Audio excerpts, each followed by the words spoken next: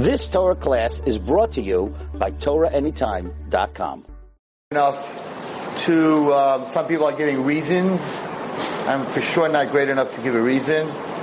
But there is a point that I would like to make before we start the shir tonight. So there was a question this week in Parashat Masay. It's the last parasha of the book of Bamidbar. What a better time to say chazak v'nischazek when we're going through such hard times. At the end this week, if you go to shul, so first of all it's Birchas HaChodesh of Av, and at the end of the parasha, everyone's going to say chazak v'nischazek, that we have to strengthen ourselves. But I want to go back a few weeks to Parashat Balak. Now Balak was a very, very big Rasha. You all know that he was as good as Moshe Rabbeinu was. That's how bad Balak. No, yeah, you want to get up? You do want to get up? Okay. Thank you. You have to help her, and she has to say Ein Od Mavado. You have to help her up. Let's sing Ein Od Mavado. She can't get up. Under her arm. There you go. Ein Od Mavado. That gets you up every time. Shkoyach. You're good. You're up. Thank you. By the way, the biggest chizuk of my shir is Nancy, because she struggles to get up. And how many of us, we just get up, we don't even think about it. Every time she gets up, she struggles, and she gets up, and she sits down, and she gets up. You're a big chizuk, Nancy. Nechama. Oh, you're the best. Okay. Anyway, I really get her here every week because she just compliments me all the time. Anyway, so Bilam was a huge Rasha. He was as holy as Moshe Rabbeinu was. That's what a low-life Bilam was. And he was supposed to curse us. And instead of cursing us, every time he went to curse us, he ended up coming out of his mouth a blessing. Well, what most of us don't know is that all those blessings that came out of his mouth in Parashat Balak ended up becoming curses. Even though they came out of his mouth as a bracha, they ended up becoming curses, except for one. And that one, all of us say, when we go to shul every morning, the first thing we say, Ma tovu alecha Yaakov, Mishkan Asecha Yisrael. So the question that everybody asks is that the first thing when you come into shul in the morning should be a prayer that was written, that was said by the biggest Rasha in the world, by Bilam? And why was this the only bracha that stayed a bracha?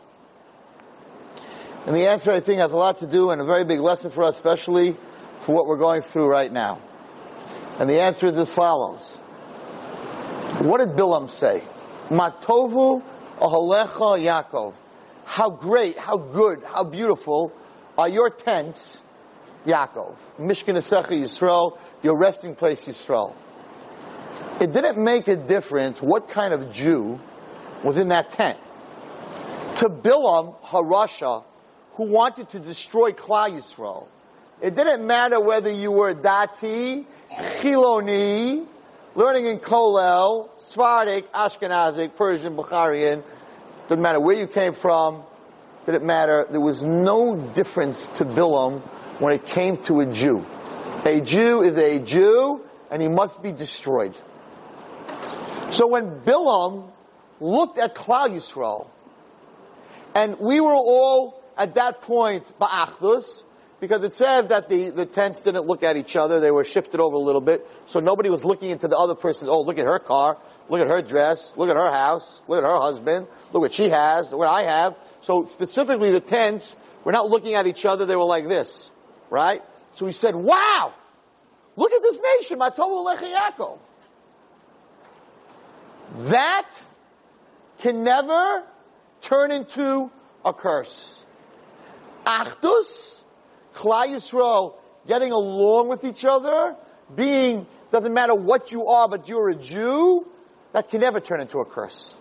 So, the Matovu Alecha Yaakov, that this guy, this Rasha, said to curse us, at the end of the day, could never turn into a curse, because to him, a Jew is a Jew. And that is why we say this prayer the first thing we do when we come into shul. In fact, the Zohar says that before you daven in the morning, you're supposed to say, that I accept today before I pray to you, Hashem, that I accept on me the mitzvah of loving every Jew like I love myself. So, the opening prayer of a Jew in the morning before he davens to Hashem is his acceptance of every single Jew.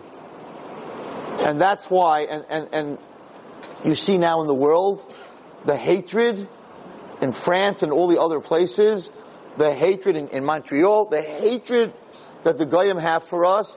I promise you that the Hamas, Yamach Shemam V'Zichram, the Hamas in Gaza does not only shoot at religious Jews, and does not only shoot at irreligious Jews, and they don't care if you keep Shabbos, and they don't keep Shabbos. They don't care if you're wearing a yarmulke, if you're not wearing a yarmulke.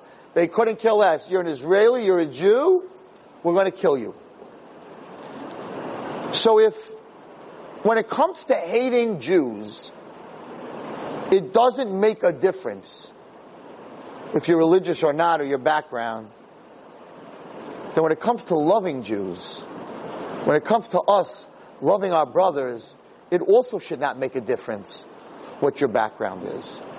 And every time that the Jewish nation begins to splinter, religious, not religious, this guy's in yeshiva, kollel, army, all this other stuff, and we begin to segregate, and we begin to separate, Hashem teaches us that to the rest of the world, you're one. So how come to yourselves you're not one? So I'm going to remind you that to the rest of the world, you're one, and they don't really care. Just like Hitler, Yamach Shemo, the 6 million Jews did not care at all if you're religious or if you're not religious. It didn't make a difference. There's a very famous story.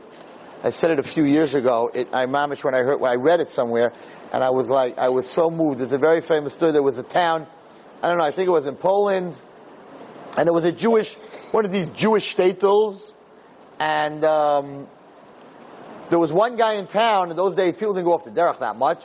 There was one guy in town that was mechalel Shabbos b'fahesya in front of everybody. He ate chazer. He was like an atheist. He was anti all the frum Jews, and he was from a frum family. And of course, when they gathered everyone and put them in the cattle cars, he was a Jew. They took him too. It's a story in one of these Holocaust books. And so he was in one of these camps, maybe in Auschwitz, I'm not sure. And one of the head commandants, one of the head Gestapo guys, was a person from that town. Was a German, was a guy from that town. And he knew this guy. And he knew that this guy, right, everyone in the town hated him because he ate chazer and it was Machal Shabbos, and he knew him. So one day at lineup, they lined everybody up, and this German, or this Nazi, called this prisoner out in front of everybody, and and they were all starving. He had a big piece of chazer, big piece of pig, and he said to this Jew, "Here, eat this in front of all your friends. I know you're a treifa Jew. You don't keep the rules.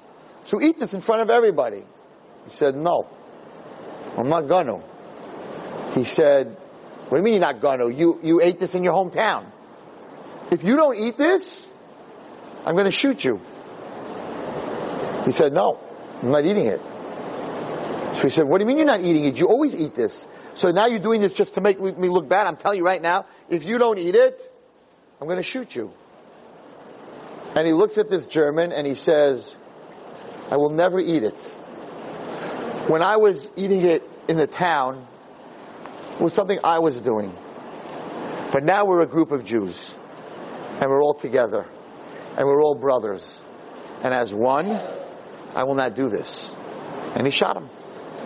He shot him in front of everybody. And the person who wrote it was there, and he said, "I just want to show you the soul of a Jew." Here he was. He did that in town. He used to do this. People hated him for it. But when he was amongst his brothers, and they wanted to single out the Jew amongst his brothers, that you're not one of them. In other words, they're not going to eat chazer, but you're not one of them. So you eat chazer. No, I'm still one of them. If you're going to put me on that kind of point, no, I am still one of them. This is the beauty of the Jewish nation. This is what Bilam saw when he said, "Matovo lecha Yaakov, Mishkan Esecha Yisrael." So there's no way that bracha could ever turn into a curse. I think very, very much in the situation that we're going through right now, that it's very important that Hashem sees that we don't need Hamas to show us that, and the world to show us that a Jew is a Jew. We know that a Jew is a Jew, and that we love and are willing to take care of any Jew. And it's interesting because in Parashat Matos, which was last week, by the way, just fascinating, in Parashat Matos in the Haftorah, last week's Haftorah, the Iron Dome is mentioned. Can you believe that?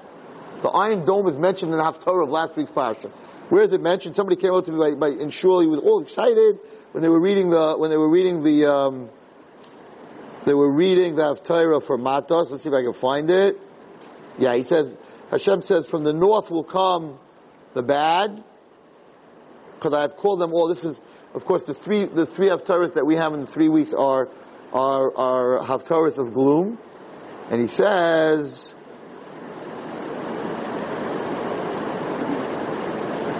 V'ani hinene pasuk yudches.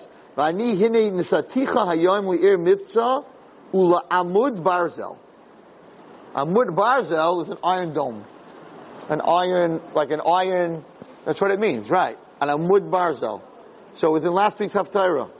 Just very, very fascinating. Everything was a little bit we'll talk about tonight. I spent 2 hours with an agnostic Jew today. Tell you a little bit what happened. What?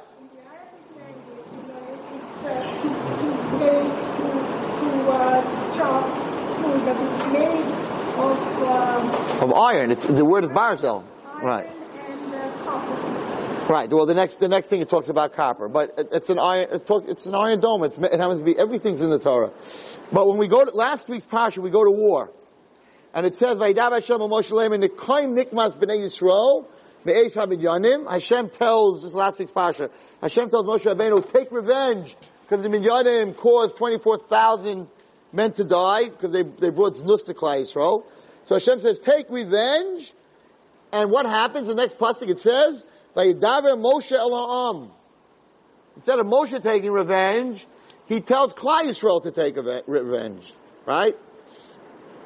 And it says, Elef lamata, every tribe should send 1,000 men. L'chol matas Yisrael, that's 12,000 men.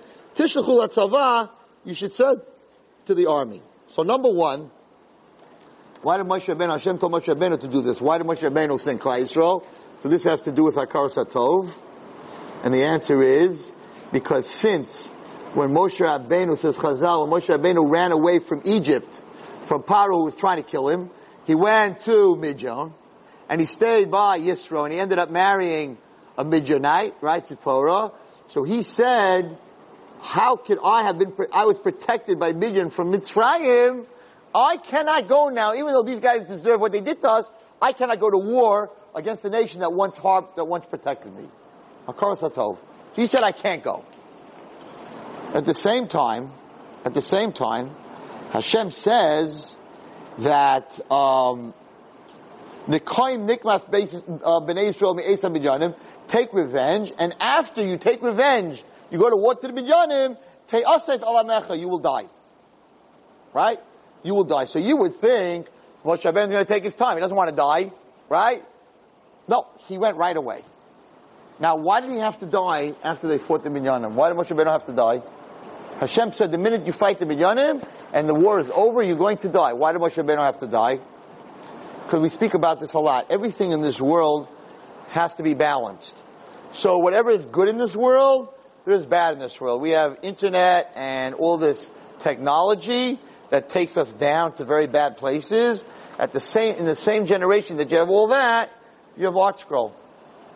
That took Gemara and Chumash and Medrash and Halacha and not only Art Scroll, but Feldheim and all these different things where today a person can open up a book what they would never understand, and everything's translated into English.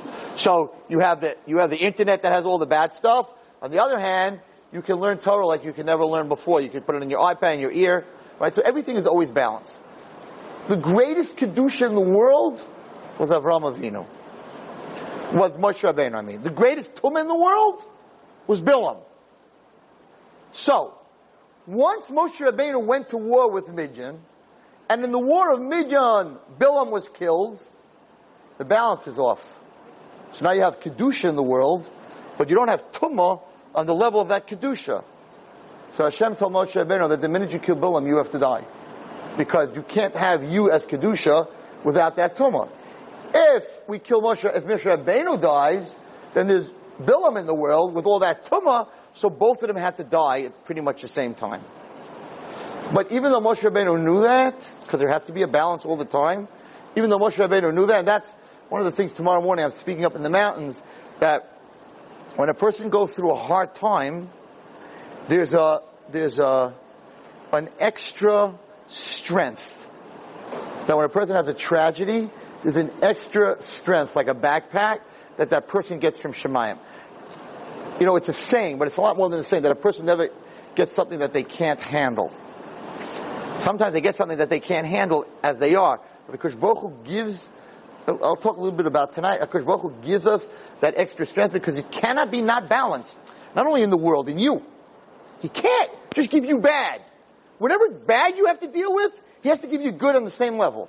It has to be balanced. That's the way He created the world. Toiv v'ra, that's the Eitz Hadas. That's what happened with the Eitz Hadas. Before the Eitz Hadas, there was no balance. It was all good. There was no balance. But once we ate from the Eitz Hadas, there's a perfect balance. So whatever you're dealing with in bad, He's going to give you the strength on the other side in good. It may not be at the same time. You may have bad years and you're going to have good years. But in the end of life, it will be totally balanced. So here HaKadosh Baruch Hu said, you're going to go to war, you're going to kill Bilam, you're going to die. If you kill Bilam, you got to go, because you can't have that much Kedusha in the world without that much Tumah. But even though Moshe Rabbeinu knew that, he was going to avenge what happened to Klal Yisrael, so he went to war anyway. It was the first time that the Jewish nation admitted that Moshe Rabbeinu was there for them and not for himself.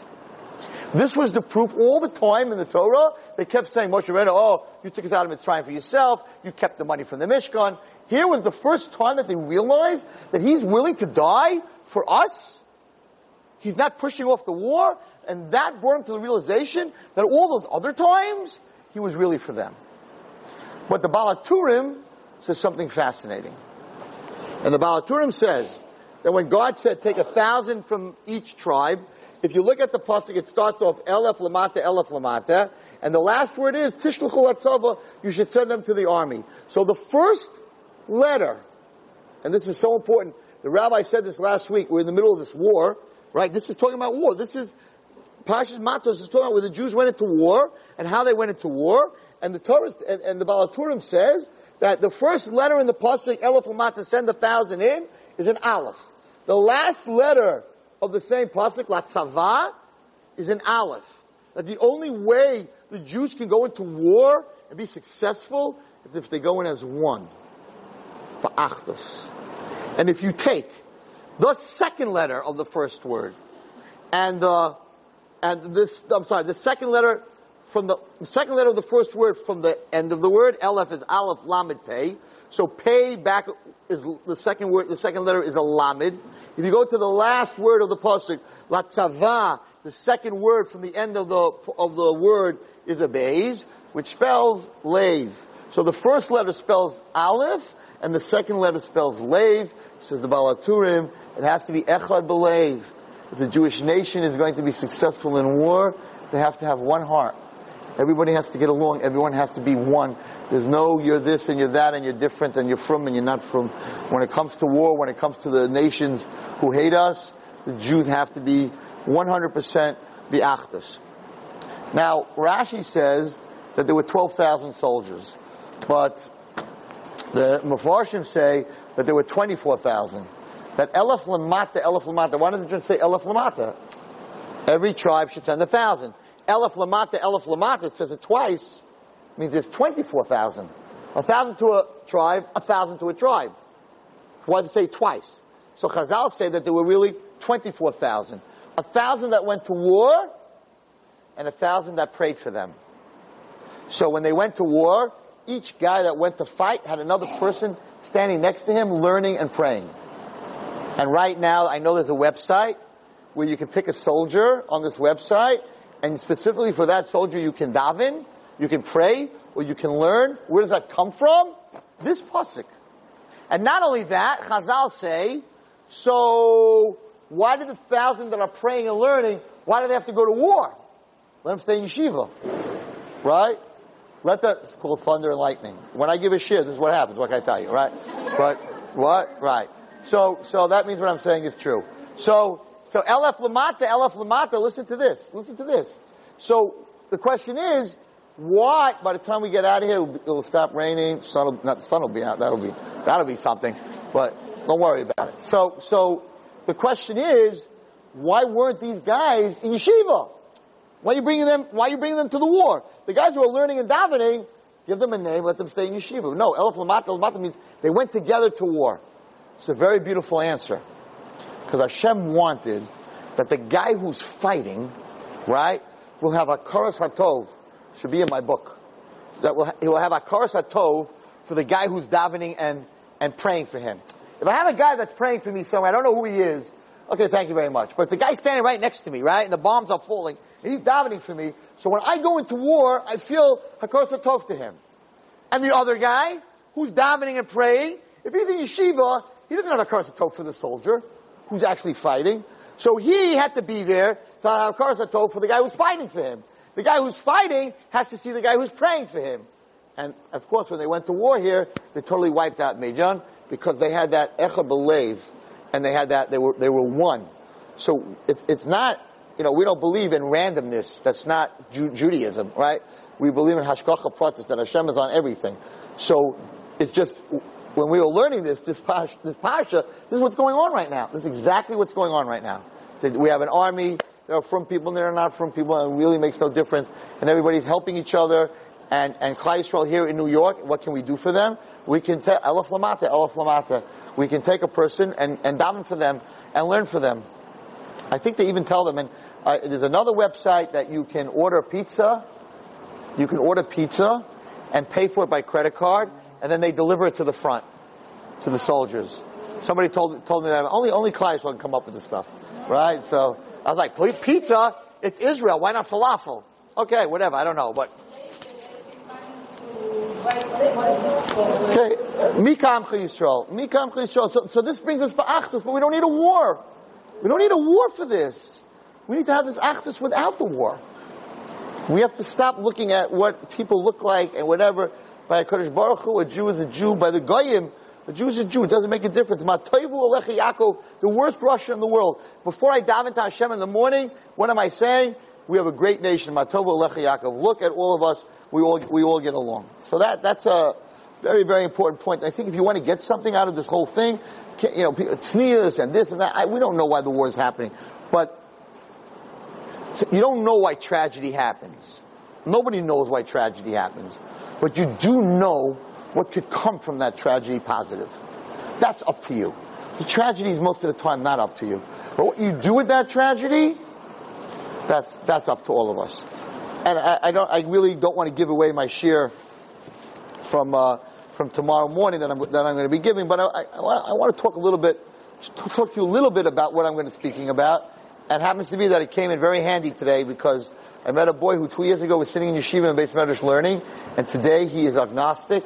He does not believe that God exists. He does not believe in Judaism. He doesn't keep Shabbos. He eats trade, whatever it is. And he came to talk to me today, and I spent 2 hours with him, and Baruch Hashem totally worked on his brain. But I want to tell you a little part of what I said to him today to prove that there is a God and that the Torah is very real. And I came from such a left field position that he didn't have an answer, because he goes to Footsteps, which is an organization that wants to rip out the soul of Klal Yisrael, and they have all the atheist answers, but they only have the atheist answers to the rabbis that give those answers. But I gave him such a way out answer. They never gave me the answer to that answer, because they never thought about that. So he got caught today, and Baruch Hashem, things really moved, and Hashem is coming next week, whatever. I think it was a very big change. But I have to tell you where this came from. So they asked me to talk about tomorrow morning in the mountains about tragedy, right? Now, you can't really talk about tragedy, because every person who goes through a tragedy, unless you went through the same tragedy, you can't really talk about it. And no two people go through the same tragedy, because even the same tragedy is not the same tragedy, because every person's made out of different ingredients. Some people are more sensitive, some people are more emotional, right? Some people are stronger. So Nobody can say, I can feel what you're going through. I hate that saying. It is the most false saying. It is horrible and illogical. Because if I take a pin right now, and insensitive, thank you. If I take a pin right now and stick it in my finger, and you're all sitting there, you're like, ooh, right? I stick it in my finger. You can feel that I'm in pain because I stuck a needle in my finger. Well, you cannot feel, your finger doesn't hurt. Unless you're really connected to me, right? Your finger does not hurt. By twins, epis, they say maybe, yes, I don't know. But your finger does not hurt, so you cannot feel my pain. Unless your finger feels a needle going into it, you cannot feel my pain. Now, let's say you all took needles. And we said, okay, everybody together, let's stick a needle in our finger. Now you could say, yeah, Rabbi Wallerstein, I feel your pain. No. My finger is more sensitive, less sensitive. Right? A woman's finger is probably more sensitive than a boy's finger. And if I work out, my fingers have calluses. I might be sticking a needle in my callus and it doesn't hurt me at all. Right? So even if we all stuck needles into our fingers, some people can take pain, some people cannot take pain. Some girls in here will stick a needle into their finger, they will faint. Some will say, big deal, it's coming out the other side, ha. Right? And everyone's gonna be right. Everyone's gonna be different. Everyone's gonna be different. So to tell someone, I feel your pain, nonsense. I feel that you're in pain? Yes. That you can say. I feel bad that you're suffering? Yes, 100%. But that I feel your pain? No. You cannot feel somebody else's pain. So, to get up and talk about tragedy, like what? What am I supposed to tell anybody? But I decided that this year, I am going to really sit down and prepare and try to figure out what to say. So I started looking for stories, Holocaust stories, how people dealt with the Holocaust, how people deal with death, and I was like, this is not me. I cannot make a speech on this subject. And then all of a sudden I said, you know what? What are you doing? What are you looking at books? Here's the book. Open up a Chumash and see what the Chumash talks about in tragedy. And I have to tell you something. I was totally shocked. Because within the first 3 or 4 parshas of the Torah, every tragedy that could happen to a human being happened. And I'm like, the Torah is a book of tragedies. So much bad happened. So let's take a look at it for a minute. God creates the world. Adam and Chava. I'm not going to go through the whole thing. That I'm doing tomorrow. Let's just take Adam and Chava. Listen to this story. Listen to this story. Adam and Chava are created on the 6th day. They have everything in the world. In one moment, they lose everything. Is that tragic? Can you imagine a person who has everything and they lose all their money and everything in a moment? They lost everything. They were kicked out of Gan Eden. They were living in a beautiful neighborhood with whatever they want. Boom, in 1 second, they were thrown out of Gan Eden. Okay, we can handle that. It's not a good thing, but we can handle that. Okay, they get married. Baruch Hashem. Adam and Chava get married. Very, very beautiful. I talked about this in the mountains 2 weeks ago, that I don't understand what it means exactly, but God braided, I read in the Medrash, God braided Chava's hair, and in each braid, he put the most beautiful jewels that existed in the world. Not stam. Okay? And he brought them down to the chuppah. He walked them down to the chuppah, and they got married. Now listen to this. Want to hear tragedy? Listen to this. They get married Erev Shabbos. He creates Chava, he creates Adam, right? Could you imagine, chas v'shalom, it should never happen, you should never hear such a story in your life. This chassan and kala get married, there's a big wedding, fantastic, the band, the food, the everything. The next night, you're invited to Sheva Brachas. And you're like, just waiting, and you're waiting, and the kala and chassan don't show up. And you turn to the people next to you, and you're like, what's going on? Where's the chassan and kala? Like, they're really sorry, we just found out that in the morning, they separated. That's it. Marriage is over. What? I heard about 3 months, 2 months, 12 hours? Done? Wasn't even 12 hours, ladies. Erev Shabbos, a couple of hours before Shabbos. They ate from the Eitz Hadas. You know what Rashi and the Mefarshim say? That because she gave him from the Eitz Hadas, Adam separated from Chava for the next 130 years. Now we've heard of 1 year separations, Chas v'Shalom, 6 month separations, 3 month separations. These two were separated for 130 years. They were married for 1 hour. For 1 hour. And now they're separated for 130 years. Tragic? So you have so far lost everything, got separated. Now, what happens after they get back together? They have 2 sons. Hashem, Siman Tov, Mazel Tov, right? Cain and Hevel. One son murders his brother. So now what do we have? You lost everything. Your marriage was separated for 130 years. And guess what? One of your children murdered the other one. No, you want tragedy? You want tragedy? This is the first parasha in the Torah. We didn't get anywhere yet. First parasha in the Torah. Then what happens? You have destruction of the world. The whole world gets destroyed. Then Noah comes out of the table, and I don't want to get into specifics, but his son Ham does a very, very tragic, terrible thing to his father. His father can never have children again, says Rashi. Terrible, terrible thing he does to his father. Then his father, we talk about kids in trouble and things with their parents. His father curses him. Curses him that you're going to be a slave for the rest of your life. We're having a little bit, off the derech kid situation, parent, child situation. He does something crazy, and he gets cursed by his father, and we're only in Parshas Noach. Now along comes Terach. What does he do? He takes his son, Avraham Avinu, and he flips him into a fire. So we have murder of a brother, attempted murder of a child, separation, loss of property, destruction of the world. Now we're only in the second parasha in the Torah. Now, what happens? After Avraham Avinu walks out of this fire, Avraham Avinu's uncle, Sarah Imenu's father, jumps into the fire. Because if Avraham Avinu could do it, he could do it. So he commits suicide. Haran burns to death. Sarah's father died committing suicide. So we have suicide, murder, a child being cursed, the destruction of the world, separation. We didn't even get Parshas Lech Lecha. And as I start writing this shir, I can't get through a parsha without tragedy. I can't get through Besuel. That's a great story. Besuel tries to murder and poison the Shatchin. That's a pretty cool story. You want a shidduch for Rivka? Yeah, come to my house, I'll murder you. Right? So he tries to poison Eliezer.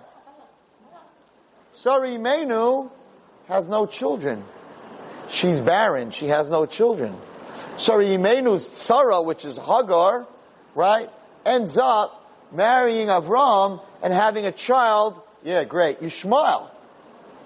So Sarah Imenu, the Tzadekista, the biggest Tzadekista of the world, goes 90 years without any children. So you have a woman without any children. You have a Yishmael in the world who finally, when Yitzchak shows up, takes him off the derech, and that's why Avraham Avinu has to throw out his own child. You know, I listen to all these shiurim and all these people that get up and they're like, whatever you do, psychologically, never throw your child out of the house. He always has to be welcome in your house. Well, guess what? Avraham Avinu, Sarah Imenu told Avraham Avinu, you have to throw your child out of the house. And Avraham Avinu said, absolutely, I'm not throwing my child out of the house. So they went to the therapist of the time, which was God. And Avraham Avinu asked the therapist at the time, God, what should I do? Should I keep him home? Love? Home? Buy him a TV because he wants one? He wants drugs? Buy him the drugs! Right? Give your kid whatever they want. That's our generation. And Avraham Avinu was leading that way and said, I really don't want to throw Yishmael out. He's my son. And Sarah Imenu said, all that psychology is good, but if he's ruining the other kids in the house, you got to get rid of him. And it was a very good machlokes like we have today. Many times I hear this where the parent is, the therapist is telling me you can't throw your child out of the house, but at the same time, all my other kids, I'm losing them too. So what do? Sacrifice them all for this love relationship? Did you give them whatever you want? And this was a question that didn't start in our generation. Avraham Avinu! And he couldn't answer it. You know what Avraham Avinu was? He said, I don't know. On one side, I don't want to ruin Yitzchak. On the other side, how can I put Yishmael in the desert? He really didn't know. So he went to Hashem. And he said to Hashem, I don't know what to do. And Hashem said, you cannot sacrifice one child for another. You don't have that right. You don't have a right to save Yishmael to destroy Yitzchak. That's not your given right.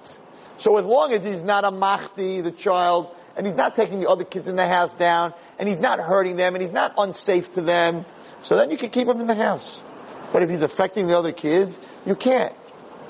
Hello, this is not Rabbi Wallerstein. This is not therapy. This is the fourth parsha in the Torah. And as you go through this Torah, it does not stop. Tough childbirth, Rivka. Just look at, you want a tragic, look at Yaakov Avinu. Yaakov Avinu's brother tried to kill him in the womb, it says. Okay? He tried to kill him in the womb. But they finally got, Esau wants to kill Yaakov. Yaakov is on the run.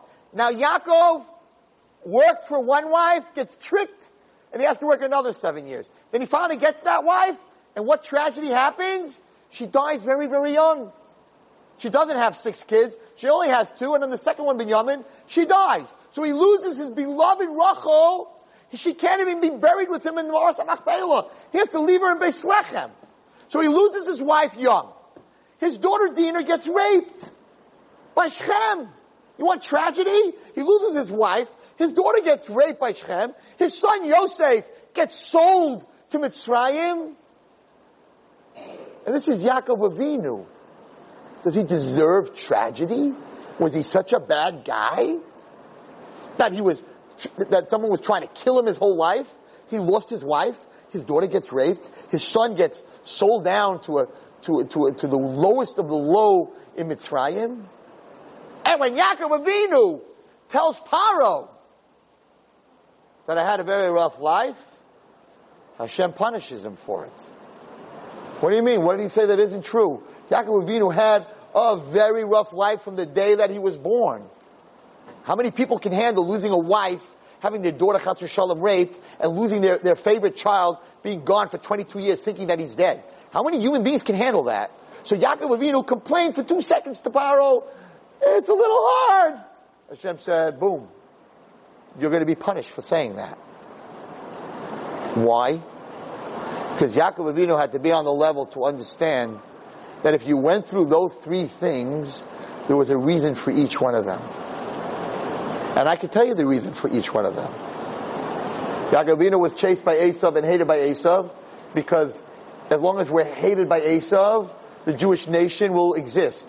Once we're loved by Esav, we will totally assimilate with Esav. We will disappear. So what keeps us alive is the hate. Because as long as they hate us, we're Jews. The minute they start to love us, and that's why when it says Achiv Esav, Rashi says, the Achiv part is much more dangerous than the Esav. I know you hate me, I don't want to have anything to do with you, but you want to be my brother, then I'm in trouble. So Hashem created this hatred for a reason, so that we should be different. Rachel Imenu died young, in Beis Lechem, says Rashi in the Mefarshim, so that when Klal Yisrael, now in the destruction of the Beis HaMikdash, when we gave up and we thought that we were gone, and we were coming out of Eretz Yisrael, we went past Kever Rachel, and Rachel davened for us, and we felt when we went past Kever Rachel that we will not be destroyed. So her death on the derech of Beis Lechem was to give us an unbelievable strength in the worst of times. Yosef HaTzadik, sold down to Mitzrayim, saved the world. The world would have starved. Dinah, being attacked by Shechem, had a child named Osnas. Osnas, the little girl, ended up in Mitzrayim marrying Yosef. the only Jewish girl that was in Mitzrayim that Yosef could have married was this little girl that came from that terrible thing that happened to her. And Asnas had 2 children, Ephraim and Menashe. And Mashiach ben Yosef comes from Ephraim. So that's why that had to happen to Dinah. So Kadosh Baruch Hu said to Yaakov Avinu, you don't know all these answers at that point. Yaakov Avinu didn't know. But all those tragedies, every single one of them that happened, had a reason. And you, Yaakov Avinu, shouldn't complain. You should be the one to accept that. So I want to end with 2 thoughts. That's a little bit of a preview tomorrow. I want to end with 2 thoughts. One thought is like this. This is Rav Shimshon Pinkus thought, and it is absolutely mind-boggling. So I'm going to make a statement. Don't throw anything at me until I finish. Okay? So Mishnichnas of Mematim B'Simcha. When the month of Av comes in, you shouldn't be so happy, right? Why? Beit HaMikdash was destroyed. Many Jews got killed. Mishnichnas Adar Mabim B'Simcha. The month of Adar comes in, you should be very happy. What do we learn from this? It never says you shouldn't be happy at all. You should be happier, you should be less happy. What does that mean? That a Jew always has to be happy. One month you should be happier, one month you should be less happy, but you should never be not happy. So the question is, Av was such a bad month, right? So many, Luchos was destroyed. So many things happened in Av. Why doesn't it say, Mishenichnas Av, Ein Simcha? In the month of Av, there's no Simcha. We can't drink wine, we can't eat meat, right? So just say, Ein Simcha. What's the Mamatim B'Simcha? That you should have less Simcha. What is there to be happy about? What is there to be happy about in the destruction of the Beis HaMikdash? What should I be happy about? He says something mind-boggling. And he says that there's something very good about the Beis HaMikdash being destroyed. Now, if you stop the tape there, I'm done. I mean, my God, there'll be YouTube flashes. Rabbi Wallerstein said, it's good the Beis HaMikdash should be destroyed. He's an apikairis, who knows what. The best thing that happened to us was that the Beis HaMikdash was destroyed. So Chazal said very simple. Hashem took his anger out on stones and wood instead of taking it out on us. Had he taken his anger out on us, we would have been all gone. So what's good about it? The Father broke the glass instead of breaking your head. Right? So if he took a glass and he's angry at you and he throws it on the floor and breaks it, right? And you're like, the kid's like, well, Hashem, he's clapping, and someone walks in the room and says, what are you clapping? Your father just broke a glass. Well, he broke the glass instead he broke my head. So it's a good thing that he did. So Chazal say that the Beis HaMikdash being destroyed was a good thing because he took it out on stones and sticks and stones instead of wiping us out. Something much deeper. Beautiful. He says the following. There was a castle, a king with a castle. He had a beautiful daughter. We loved very, very much, like my story with the diet, Dr. Pepper with me. Whoever knows it with my daughter. Right? Whoever doesn't know it, it's a pretty crazy story. But anyway, you don't know my Dr. Pepper story?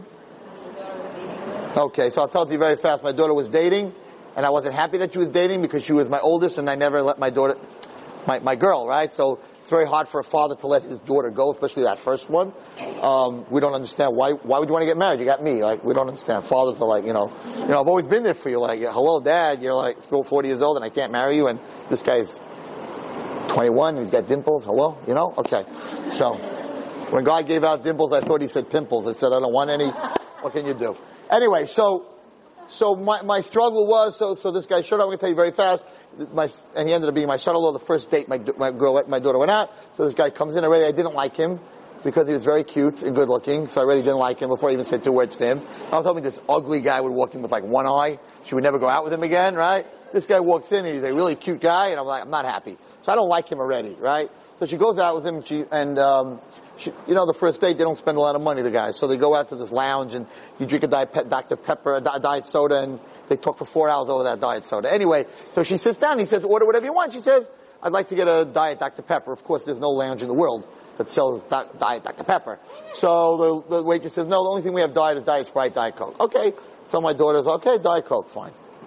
First date, she comes back after 3 hours, it has to be exactly 3 hours. He drops her off. I say, how'd it go? She goes, he's cute. But I don't really, we didn't, I don't know, we'll see. First date. I'm like, okay, hope it doesn't work out. All right, anyway, right? So she comes back on the second date. I'll never forget, I'm sitting in the kitchen, and she comes in and she goes, Tati, he's really a great guy. I'm like, why? She goes, I get into a car, And in the cup holder between us is a can of Diet Dr. Pepper. He anticipated, he remembered, we went out 3 days ago, he remembered what I liked. Isn't he amazing? I'm like, Malky. He went back to the dorm in Lakewood, and they said, so how'd it go? And he's like, I don't know, she ordered that. She ordered that. This is what you gotta do. Go to the store, buy the can. What do you think? You think it was his idea? His roommates coached him. Right? I was very upset. Anyway, so a jealous father is a jealous father. And that was Thursday night. She went out Thursday night. So Friday night, we're all sitting at the table, and I go to the refrigerator, and I put on the table, you can ask my wife, a liter bottle of Diet Dr. Pepper. And I'm like, Malky, you think you need him? He bought you a little can. Look what Tati got you. Right? So they always make fun of me. And I really did that. It's not a joke. I really did that. I was very, very jealous. Anyway, Baruch Hashem, she married him. So there's a certain relationship between fathers and daughters. That's why I always say girls are closer to Hashem. He's called the Vila Malkeinu. If he's a Vila Malkeinu, I can tell you as a father of girls that he likes you better than us. For sure. Okay? But anyway, so this king has this one daughter, and he really loves her very much, but she gets married and she moves far away. She marries a prince and she lives far away with this prince. And he comes to see her, she comes to see him once a year. It's not the relationship that they used to have. One day, the palace of the king, which was gorgeous, burns down to the ground. There is nothing left. It's ashes. And everyone is so upset in the kingdom. King's palace to the ground. All the paintings and the tapestries and everything, gone. There's only one person in the kingdom that's happy. And that's the princess. Because now she knows if her father doesn't have a palace, he's got to move in with her until the palace is rebuilt. And she loved her father very much. And the father is in so much pain. He lost his palace, but the only good part of it is, okay, it's not the end of the world. I'm going to move in with my daughter. Says Rav Shimshon Pincus. Listen to this. Beis Hamikdash was destroyed. The king lost his palace. He has nowhere to live. So what does he do? He comes to his children. V'asuli migdash v'shachanti b'socham. Doesn't say v'asuli migdash v'shachanti b'socham. Make me a Beis Hamikdash and I will dwell in it. No. After the destruction, he said v'shachanti b'socham. I will dwell in you. So now, not when the Beis Hamikdash, if you wanted to see Hashem, you had to go Oila Regel to Yerushalayim. You ladies had to go to the Ezras Nashim to see the Kohen doing the Avodah. That's when he was in his palace. The palace is destroyed. Now, instead of us going to him, he came to us. And he's in every single one of us. Because he doesn't have a place to live anymore. And he's in every single one of our houses. And it brings down in the Zohar that a woman, this is his Lashon, that a woman, when she lights the candles for Shabbos, is like the Kohen Gadol lighting the menorah in the Mizbeach. And that the Shulchan, your table that is set, your table is like a Mizbeach. And it's like the Shulchan in the Beis Hamikdash. That's why you're not allowed to sit on a table. Why don't you sit on a table? Because it's like the Shulchan in the Beis Hamikdash. And then the scary part, the Zohar says, what about the Kodesh Kedoshim, where the Kohen, where the Kruvim were, and the Aron HaKodesh, and the Kohen can only go on Yom Kippur? What part of your house is the Kodesh Kedoshim? You would think you're then where your Sfarim are, right? Where you learn. Your bedroom, the Zohar says. The Kodesh Kedoshim is a person's bedroom, and the Kruvim that are on the Aron HaKodesh is the man and his wife. That's a Zohar.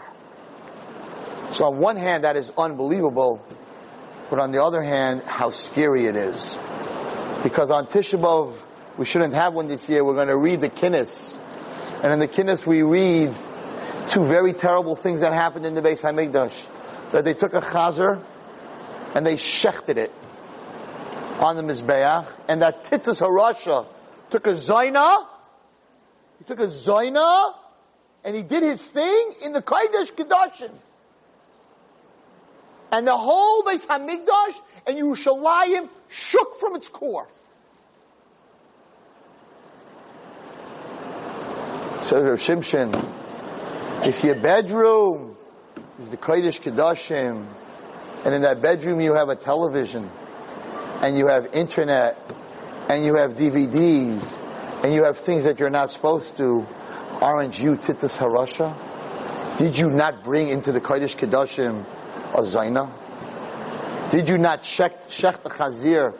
If this is what's in your house, are you not as bad as what he did? So on one side, it's amazing when the king comes to his daughter and she opens her house and she's like, I'm not happy your house burnt down, but the good part of it is we're together now till we build it up. Until Hashem builds Bayis Shlishi, until he builds his palace that was burnt down. He's in my house. He's in my soul. Fantastic. Even though he's sad that he doesn't have a house, but he's happy that he has us. But what a tragedy if he comes to his daughter's palace and she turns him away and says, you can't live with me, you can't be here. Imagine the pain of the king when his house burns down and all he has left is his daughter's palace. And he comes to that palace and it's full of schmutz, and it's full of znus, and it's full of non-Jewish music, and non-Jewish pictures, and all this stuff. And the Beis HaMikdash had Jewish music. It had the Leviim singing and playing music. There was Kedusha. Are the Leviim in your room? Are the Leviim in your ears? Is that the Beis HaMikdash? Is that the music in your house? Is HaKadosh Baruch Hu welcome in your house? Or is this the most tragic thing, that he lost his house and he has nowhere to go? Wow. Mishenichnas of nematim b'simcha. You can't have a lot of simcha, but there is something to be happy about. That God may not have his house, but he has us. But if he doesn't even have us, then there's nothing to be happy about. So I just want to end 2 seconds just to tell you that the most tragic thing that ever happened to me was when I lost my father. And I was very, very close to him. He was my father, he was my Rebbe, he was my best friend, he was everything. And he died in my hands. His last breath, he was in my hands. And I remember that when we found out that he had cancer and the doctor said he had 3 months, and I went to Eretz Yisrael and I prayed and I went to all the Mekubalim and I stood in front of the Kosel and I knew how to daven, and I said to Hashem, I will take the 22 years that I've taught children and be makar of them, and I'm trading it in. I want a year. The doctor said 3 months. I want my father to live for a year. Why did I ask for a year? Why did I ask? I want him to be healed. Because when it comes to tefillah, you don't ask for the whole thing. You ask for a little. And I knew that if he got a year, then the Gezerah that was written in Shemaim that he would die in 3 months, once that Gezerah is broken and he's given a year, then the whole thing's not working anymore. And I'll get his life back. So I was very smart on how to daven. Didn't ask for his life back. I daven, you have to know how to daven. B'nai Tzach to teach you, you have to know how to daven. So I daven, give me a year. We're fully Yetzirah, the Gezerah, they're going to have a big court case up there. Okay, give him a year. Once they give him a year, he passed that Gezerah the day he was supposed to die, Yud Zayin Shvat. It's not going to happen. Once that's broken, the whole thing is much easier to. So I had everything figured out, stayed up a whole night by the Kosel. I did everything I was supposed to do. And you think you can cash in your chips, but that's not the way it works in this world. And my father died 3 months later. He didn't live no year, he didn't live no 6 months. He lived maybe 3 months, maybe 3.5 months more. So at that point, when he died, I called up yeshiva, where I was teaching, and I said, I'm done. Find another Rebbe. I was angry at God. I said, 22 years, I want to make a little trade. You didn't give me 1 month, 2 months, something? I'm done. I was sitting on my steps, I remember, in front of my house. I'm going back to my business. I am not doing this anymore. If Hashem's not rewarding me, I couldn't save my father, I'm done. No problem. Hatzlacha. See you next week. Mitzvah Hashem. It's fine. So, there was a boy, Mikom Alamdai Hiskalti, one of my students, and he came to visit me. I was very broken, very broken. It was in the shleishim of my father. I was very broken. And he said, Rebbe, what's going on? Much older. He was out of my class for a long time. He said, what's going on? I hear you're not going back to yeshiva. I told him, I said, what for? I thought, you thought you have, I wasn't thinking like Yaakov Ketayt. If I do good, you got to do good. I'm cashing in my credit card. You can't. So he said to me, I don't understand. I said, but you were very close to your father. I'm like, yeah. So what would your father want you to do? He want you to quit? Now he's in Shemayim, and he's looking down, and he's like, oh my gosh, my son gave up teaching, which my father very much wanted me to do, because I died. So he's sort of punishing me. He said, like, Rebbe, I don't understand. What's your cheshbon over here? What would your father want you to do? Wouldn't he want you to do more? Wouldn't he want you to teach more, not less? And I'm listening to this from a kid. And I'm like, you know what? You're not so wrong. And that day, on those steps, where I quit teaching, I decided to open up Ornava. On those steps, on that day. And I said, you know, you're right. I'm only teaching boys. Let's do more. I decided to open up Ornava. So from the tragedy, right, I had to get a little musser. And I realized, like Yaakov Avinu, what are you complaining for? Hashem knows what he's doing. So you may need those 22 years for something totally different. You have to accept, and just the opposite, you have to take from that tragedy, and you have to grow. So, Baruch Hashem, Ornava, and you're all here in the shiurim, and everything's great. But I just want to tell you how a person can't even understand when you have a decision in life, like I always say, step in and step out. I could have stepped out, and you all wouldn't be here, and I wouldn't be here right now. I'd be probably Florida, Israel, somewhere, who knows where, right? But Baruch Hashem, I stepped in. So, Ornava, Ateres Nava, high school, we have all the stuff that's going on, but I'm now coming out with my first sefer, which is crazy exciting, right? On Parashat Tov. By the way, just to show you how Hashem runs the world, so there are 354 days in this book. 354 days in a Jewish year, right? So, we went to an organization to find out how long does it take to sell, right? To sell 300 dedications for 354 days. And this is an organization that does this all the time. They said it takes a year and a half. Till you get the dedications, till you get the names, till you print it, till you do that. We said, we only have 6 weeks. From when I decided I want to print the book, to when it has to be given into ArchGrow, 6 weeks. She said, forget the dedications. And I said, but you don't understand. When I opened Ornava, they told me it's going to fail. When I opened my high school, they told me it's going to fail. Every time someone tells me it's going to fail, that's when I do it. So, we are now selling dedications per day, right? For the 354 days, for 3 weeks. So far, we're in it for 3 weeks. Today, we sold our 300th dedication. We only have 54 left. This was supposed to take a year and a half. 3 weeks. Hashem runs the world. If you decide to do something, you have to understand that you just have to do what you can, and God does the rest. But this is what I want to tell you. So there are these big dedications. There's little dedications for a page. Then there's a dedication to dedicate the whole Parashat Tov initiative, the whole, which this book is off the charts.